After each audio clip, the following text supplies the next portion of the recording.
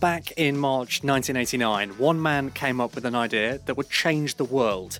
Tim Berners-Lee wrote up a proposal for what he called the World Wide Web, a way of getting pages of information through a web browser on a computer. We take it for granted now, but it's basically how you're able to get things like Facebook, buy things on Amazon, or watch things on Netflix. But how has it changed life in West Yorkshire? I've come to the cutting edge, the University of Leeds. You can see some of the newer servers that are used for research purposes. So each rack here can take up to 42 servers. I'm Dr. David McKee.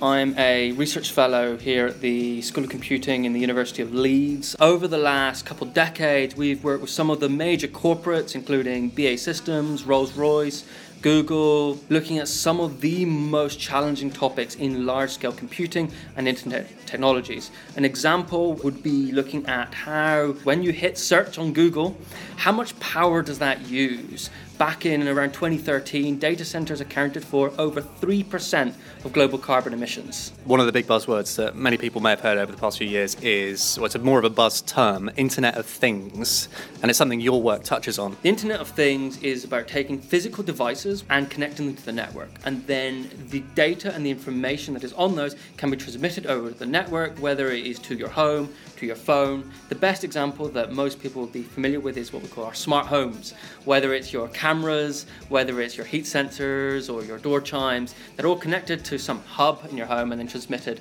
over the network, or the other way around, like an Amazon Echo or your Google Home. All those things are things, physical things that are connected via the network that allow us to then share data and do really wonderful and cool things with them. Your fridge could be connected up to your Amazon Echo. Your fridge could be telling the Echo what's in your fridge, and then the Echo could be ordering food for you in future, potentially.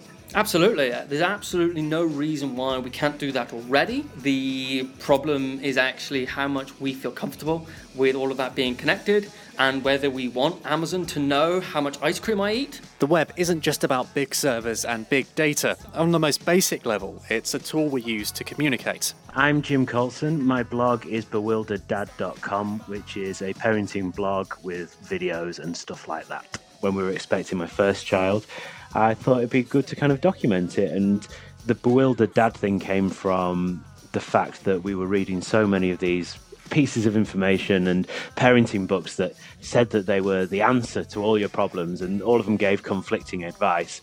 And I just felt it was kind of bewildering. And so I thought, well, what if I write it from a sort of the point of view of being bewildered, of just finding my own way through it. I think blogs certainly help find the other people who think the same or think in a similar manner, or even who think slightly differently and can give you a different point of view on it. That's the beauty of it, is that everyone has access and you find kindred spirits, but you also find people who maybe challenge what you're thinking about. The World Wide Web gives you the opportunity to go out and do things rather than try and find a way into making videos or trying to find a way into writing. You just do it yourself. You go out there and you make that space yourself, and that it's given me a career. That's what I do. That's my job. Matt Soanes with that report. So the World Wide Web is something that most people rely on every single day. But what exactly is it and how does it all work? Those are two questions that I'm not going to be asking John Popham, technology expert from Huddersfield, and also one of our professionals. Because I fear, John, good morning, by the way.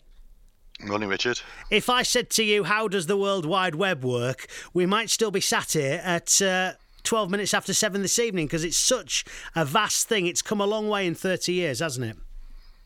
Well, it has, but at its essence, it's quite simple in that what Tim Berners-Lee did was he created a system where computers could talk to each other and you could actually read the information they exchanged, and that any computer can exchange information and anybody at the other end can read it. So that's the simple thing. I mean, the internet existed before the World Wide Web, but you and I could not have probably understood what it was transmitting. But Tim Berners-Lee made it understandable for us. And just to help people understand, probably now we call the World Wide Web the internet. It's probably the more common term for what we call the internet now, isn't it? Yeah, that's right. I mean, really, the internet is the sort of pipes and wires, whereas the World Wide Web are the bits of it that we can see. What have you made of Tim Berners-Lee's comments today about how he wants to turn the fortunes of the internet around? Is it as a technology expert, John, is it really in that bad shape?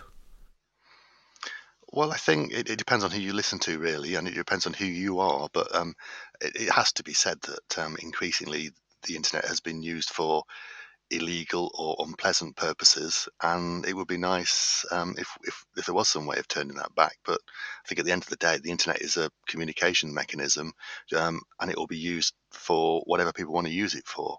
And Tim himself and a lot of the other people involved in the early stages of the World Wide Web had great ambitions for it, and they thought it would bring the world together and help make the world a better place. I still hold those ambitions for it, but there are other people out there who are using it for different things. There are entire generations now who do not remember a world without the World Wide Web. I do. I know you do as well, John. So let me just ask you this. How much has it changed your life? Well, it's changed my life completely because what I do for a living is totally based on it. But young people, I think, really struggle to remember that, once upon a time, there were just things that we didn't know, and we struggled to find out. These days, you can take a device out of your pocket, and within seconds, you can find out a new piece of knowledge. Years gone by, you'd have to buy a book, you'd have to go to a library, all those kind of things to find out that kind of information. And that information is there now at a touch of a button. And I think that's really what has transformed lives. I think it's transforming us as human beings now, because we don't have to store all that information in our brains anymore. I hope we can use our brains for more creative purposes, because the actual storage bit is being done by the device in our pocket. If we reconvened in 30 years' time, say, I don't know how much of a technology futurologist you are, John, but on The Breakfast Show in whenever it would be, 2049 or whatever, and you're appearing live via hologram from Huddersfield or something like that, how much will this have... will it be unrecognisable again, what goes on in the next 30 years? Well, yeah, I think that the fact is that technology is changing quicker than anybody could have predicted. If we were having this conversation 30 years ago, and you had Tim Berners-Lee on, I don't think many people would have. In fact, even he could not have foreseen how his invention would have transformed the world, and certainly most of the people he spoke to didn't. In fact, his boss, when he produced a paper about the World Wide Web, his boss said, "Nice idea, but a bit vague." You can't predict what's going to happen in the future. Everything's changed in the last 30 years, and the next 30 years it'll change even faster. Thanks for your time this morning. John Popham, technology expert from Huddersfield and one of the Breakfast Show professionals as well. We'll have more on the World Wide Web at 30, and if you can't wait until then for more information, you could always try the internet.